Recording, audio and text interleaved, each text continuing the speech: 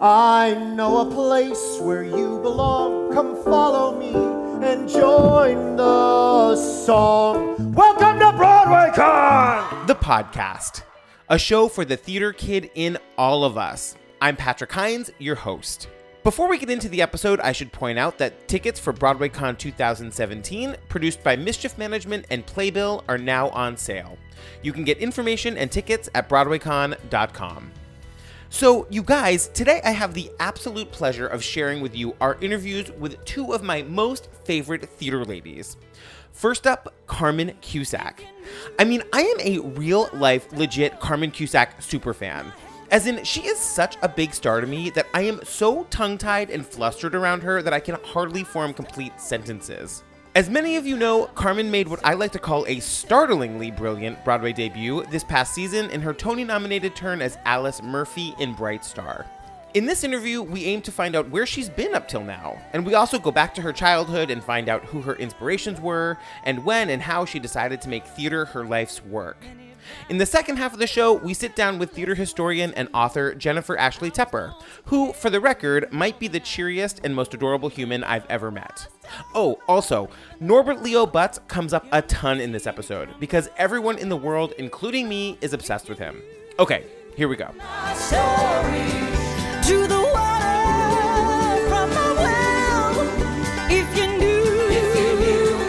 Carmen Cusack, welcome to BroadwayCon, the podcast. Hey, Patrick, how you doing? I'm so happy to see you. I'm so happy to see you. My head has not blown off my shoulders. I don't know how I don't know how any of this is even still happening. I don't think any of this is real. I don't think it is.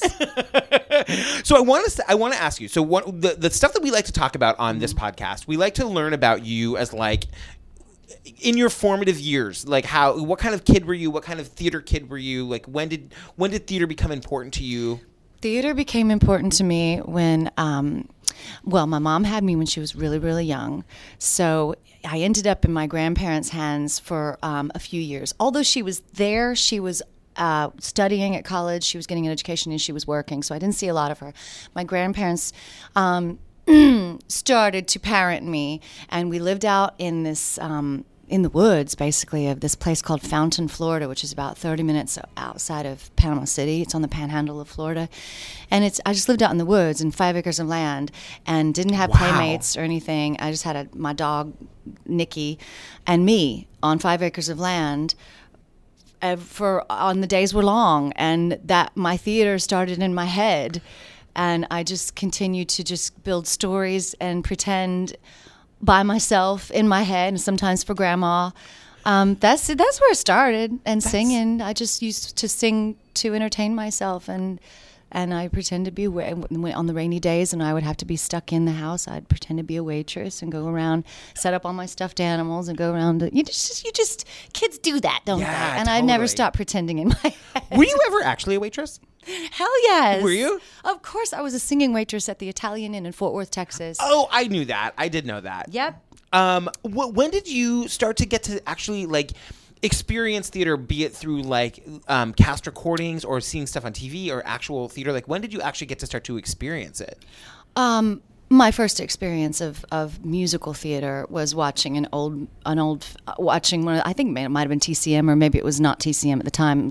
But just a classic channel, and Calamity Jane came on. Congratulations, Calamity. Fellas, nobody else on earth could have done it but Calam. I'll bet if she went after Sitting Bull, she'd bring him back, too. Did you see the show? Did you see Miss Adam work, huh? What's it like in the big city? Boys, Chicago's the biggest noise in Illinois. Listen.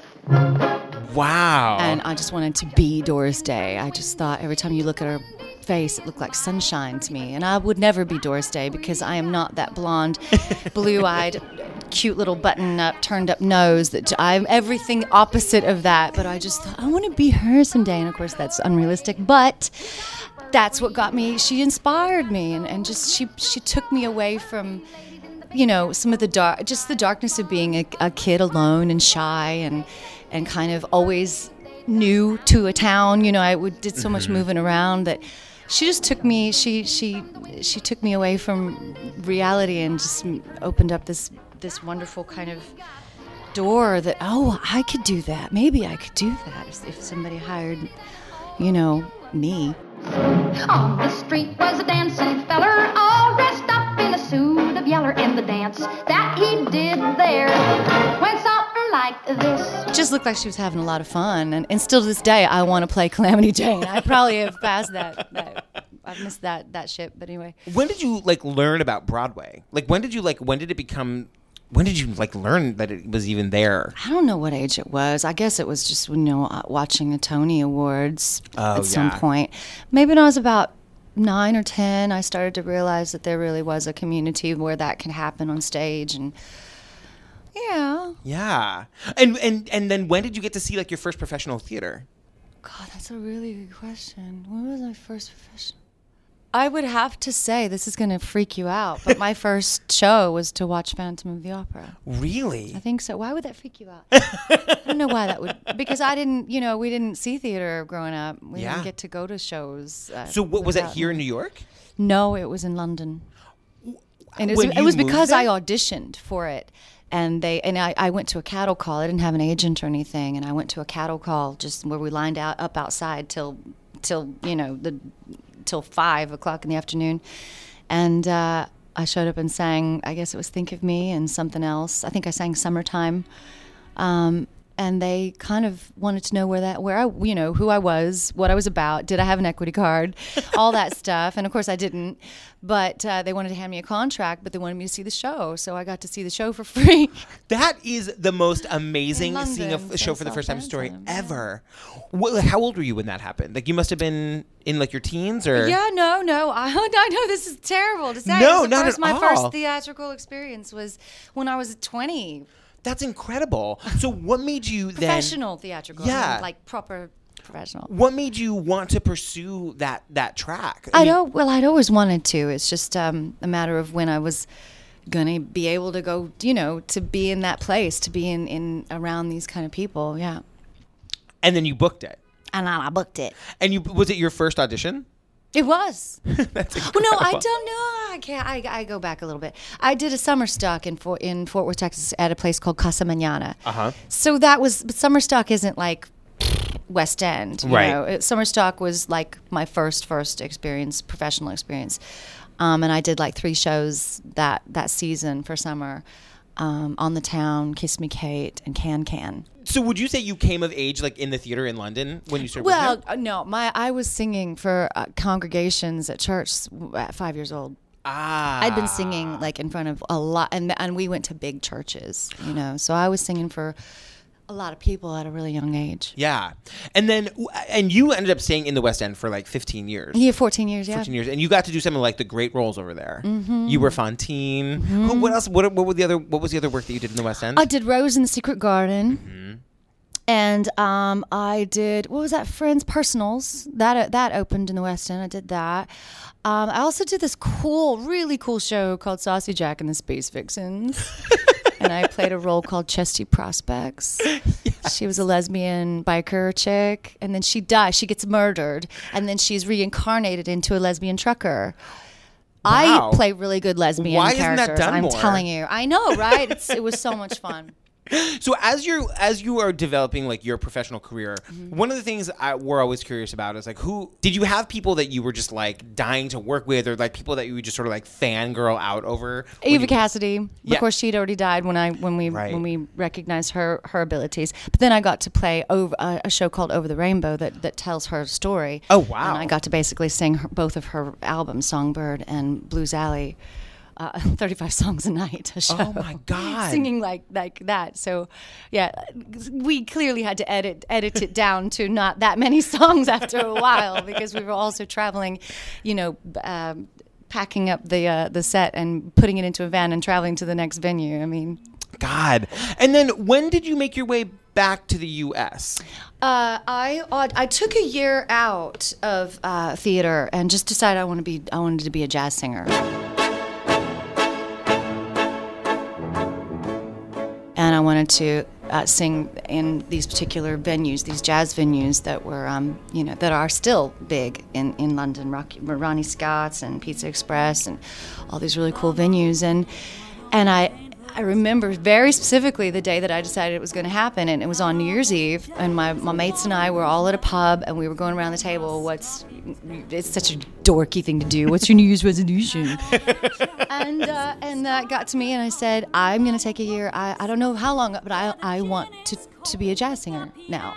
Unless something interesting and really new and really exciting comes along in musical theater, I want to break from it, and I just want to do something different. Because what I had started doing after my Fontaining, I would literally, at the end of the night, at the end of Les Mis, not the run, but at the end of the night, I would run across the street every Thursday night to this place called Café de Paris in Leicester Square, and sing with the band and do all like Dusty Springfield numbers and jazz and Wow. 60s stuff. So that just kind of opened up a whole other spectrum of what I thought, what I wanted to do in music. So I did. And literally as I said it, I said, I want to take some time out and do all the jazz venues and find a jazz band and just be a jazz singer. Literally within the hour of saying that, my cell rang, and it was a guy called Leo Green, who I'd not worked with, called me up and said, "Hi, Carmen, I hear that you do this, and this in your repertoire. What are you doing tonight?" And I said, "Well, it's freaking New Year's Eve. Just hanging out with my mates and getting pissed, drunk." He says, "Can you please come down before you get too pissed? Come down and help us out because our lead singer just decided not to show for our gig, and it's a New Year's Eve gig, so it's big." I was like, "Okay, I'll show up," and I did the gig. And he offered me a regular, the job on the spot, and they did. And for the rest of the year, we did all the venues that I wanted to do. Are you kidding? I literally within sometimes if you just say it, it happens. Yeah. And that particular night, it happened very fast.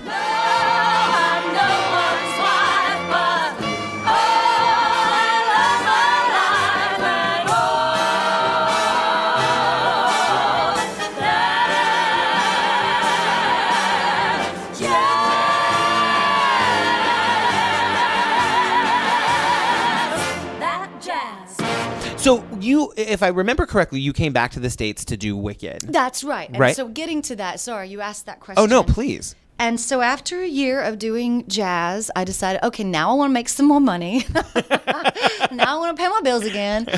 And the opportunity, and Wicked was coming around at that point. And I thought, no, this is interesting. There's something there that's vocally challenging and vocally challenging. And also there was a lot of hype over it. And to be a witch, I love that idea. Yeah. To be green, I love that idea. Totally. Until you actually have to be painted green and have to wash it off 5 times a week. But yeah, it just all sounded really exciting to me, so I auditioned for it.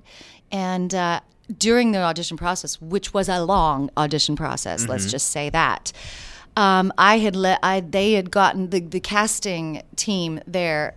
My agents had filled them in on the fact that I wanted to get back to America somehow, and if this could be an opportunity. If it didn't work out here in London, if there was another opportunity to go to America, I would be really cool with that. And sure enough, they said, yeah, we do have a spot available in Chicago. It is for standby, but if she wants something immediately to come to get over to the States on, we can work that out. And so that's what happened. That's what brought me back to the States. Wow. In 2008, I took standby position in Chicago, and then immediately following that, they offered me the full-time role on the national tour of Wicked. God, it's so incredible. Your career is so amazing to me. We've talked a little bit in the past about you doing Carrie. You came to New York and you did Carrie off Broadway. Yes. And now you've just had this huge success doing Bright Star on Broadway. Tony nominated. The show was Tony nominated. Are you a person who feels like the right thing happens at the right time? Absolutely. Yeah. I believe in that 110%. I mean, good on you if you have that kind of ambition that you're like, I need to have this happen this next month. I mean, yes, it does happen sometimes. It's just like I said with the jazz thing, and it did happen, but I don't necessarily just stop everything and say, no, it has to be this way, because that's not how life goes. Mm-hmm. Not for me, at least. I just try to keep my heart and my head and my soul open to what falls in my path and what I need to step over and what I need to research and have a look at. And hopefully, luckily, yes, I've been very lucky in that certain things that have fallen into my lap most things that have fallen into my lap have been incredibly rewarding. Yeah. And some other things I would never do again. One last-ish question, but how is it to be a part of the Broadway community now? It's like swimming in a wonderful warm bath. It's very different. It's hard to describe because it's like family. It's like, but a family that of your choosing, in a sense, family that understands what this is about. Because I think probably I speak for a lot of artists in that their actual family, some maybe don't understand why we go into this business, and so there's a real kind of camaraderie and almost like an unspoken language that we share amongst ourselves, and it's in a hug, and it's in a look, and it's in just singing a duet together or just sharing a scene on stage, and you just feel like they're like you've known them all of your life. Yeah. Do you ever see people now that you like, we were just talking about how you got to go to the DNC, you're on this bus, but like you're now a big Broadway star and you're with all these other big Broadway stars. Do you, now that you're like a really established star, do you ever see people that you're just like, ah? Are there other people that you're just like, oh my God, that's that person? Yeah. I geeked out only the other day because, hello. We're in New York City, everybody. If you're just tuning in. Yeah, I'm a huge fan of Bloodline, the TV series. Oh, yeah. Oh, my God. Norbert Leo Butz. Yeah. I geeked out on him at in Orlando because he agreed to do the Orlando thing. Oh, right. And I think his room was like right next to mine at the hotel, and I met him outside, and as we looked at each other, I just thought, I'm not going to say anything. I'm just going to pass by him. But then he stopped and looked at me and said, "You're Carmen Cusack," and I literally nearly wet myself. Something happened moist down in the regions, and I was like, no. I kind of geeked out on him. Yeah. God, that guy is just absolutely incredible. He's All so right, good. We've monopolized too much of your time, but will you be a part of BroadwayCon this year? I hope so. Okay. All right, Carmen Cusack, I love you so much. I love you too. Thank you for doing our podcast. Thank you for having me. Okay, bye. Bye. Are you from your nose right at the life for which I strive? But those rules, say what? Those rules, again, boys. Those rules, keep us alive.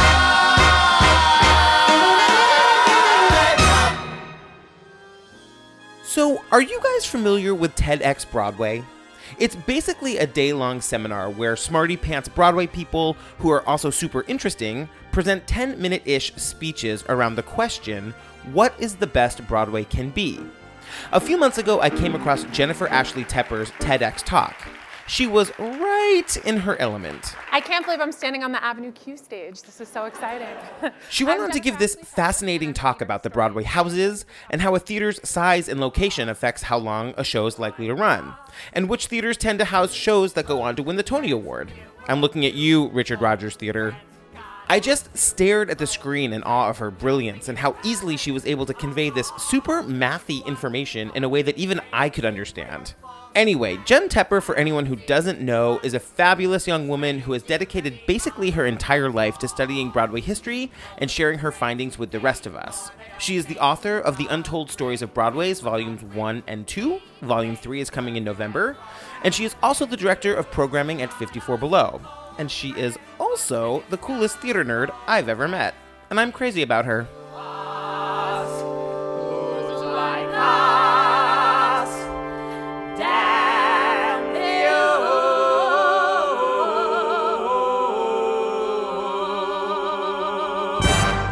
Jennifer Ashley Tepper. Hi, Patrick. I'm so happy to chat with you. I love you. Welcome to BroadwayCon, the podcast. Thank you for having me. So my first question is, tell me about how theater factored into your childhood. Like, when did you discover theater, and what did it mean to you to make that discovery?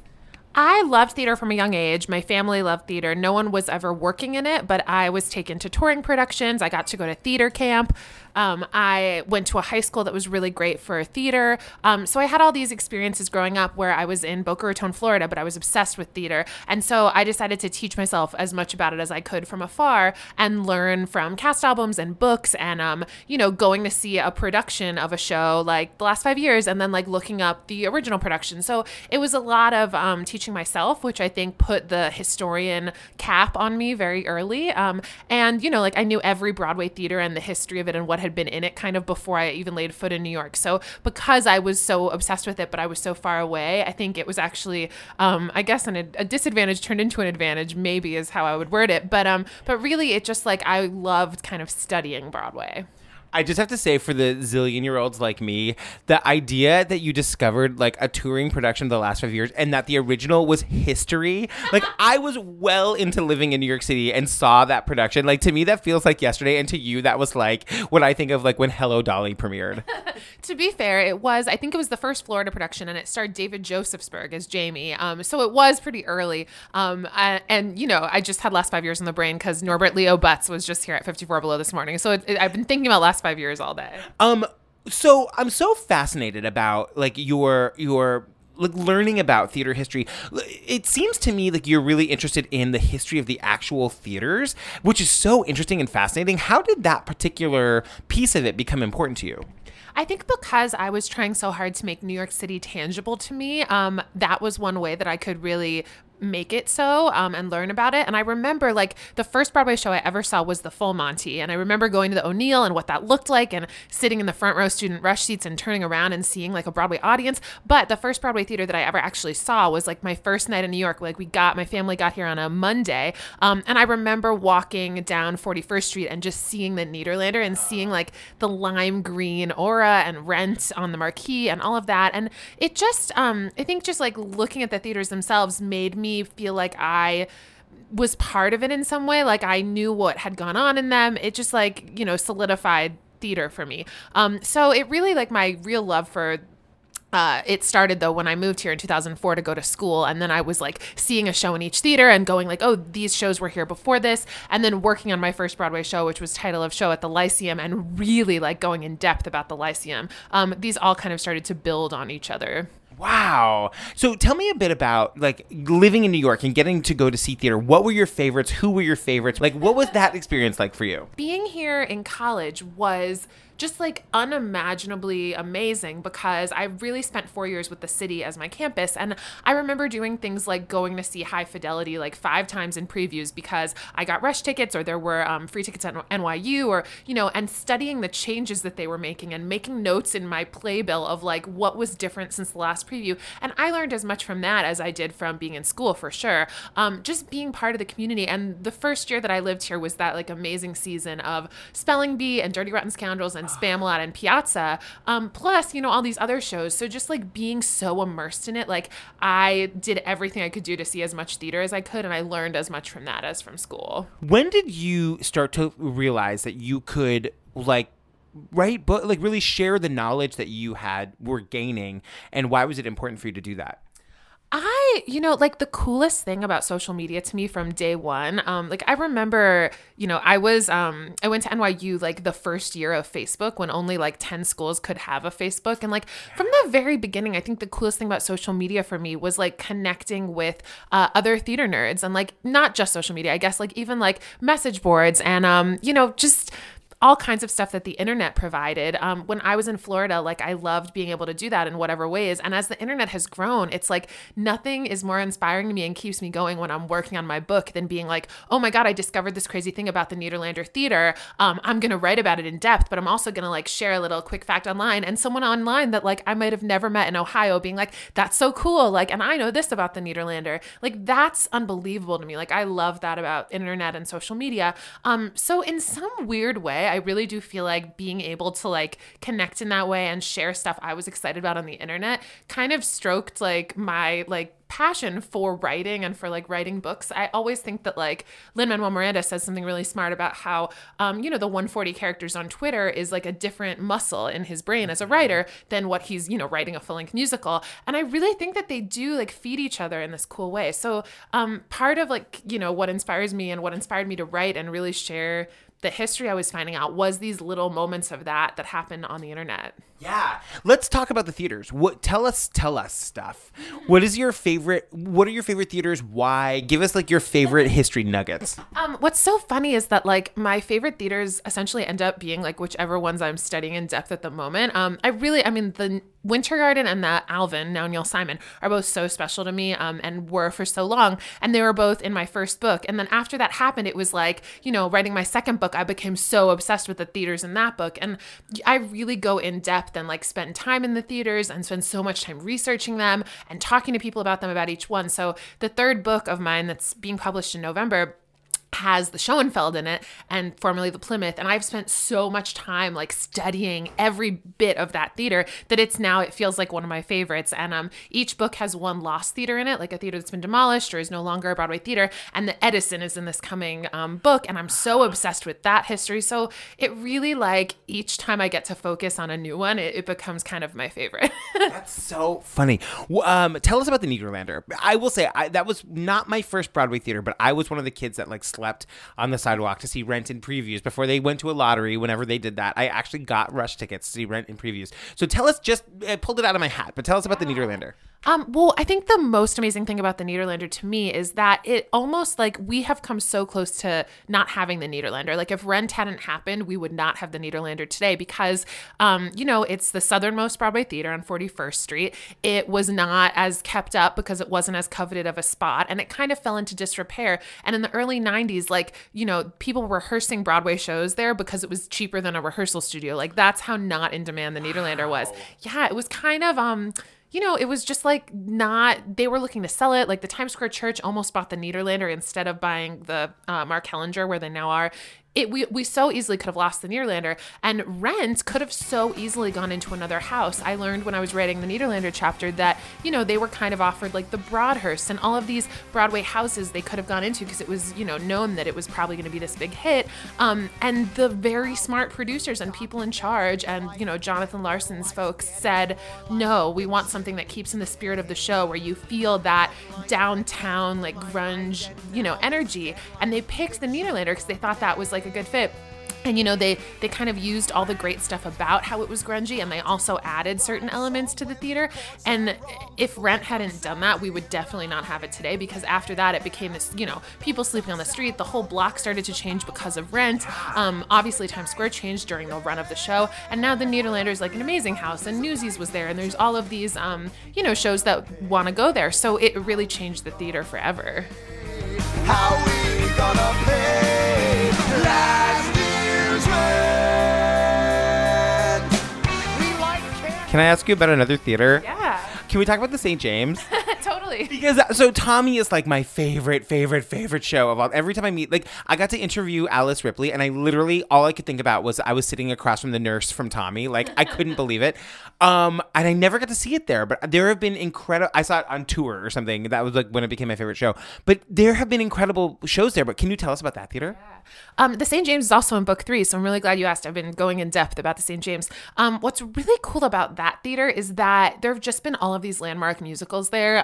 Just like it's such a ultimate like musical house that everyone wants, that everything from obviously Oklahoma to the producers and, things like The Who's Tommy and these big like rock shows and these classic Broadway musicals all want to go there because of the way the theater is shaped, like the number of seats, just like this amazing energy that is in that theater. And I was really excited about the St. James because one of my big goals with the book is to go back as far in history as possible, interview like the oldest possible people that I can chat with. And really like, most of the Broadway theaters were built pretty much at the turn of the 20th century. And what's crazy is like the first 30 years of the theaters, I can't really tell firsthand because those people have unfortunately left us. And so to start each chapter in the 40s was like my biggest goal. So I tried really hard to do that. And the St. James, I managed to talk to so many amazing people that were there in its early years, including even George S. Irving, who's one of the 2 remaining living cast members of the original Oklahoma, who like got drafted into World War II a week after the show opened. So just these crazy stories that are part of history and of another time.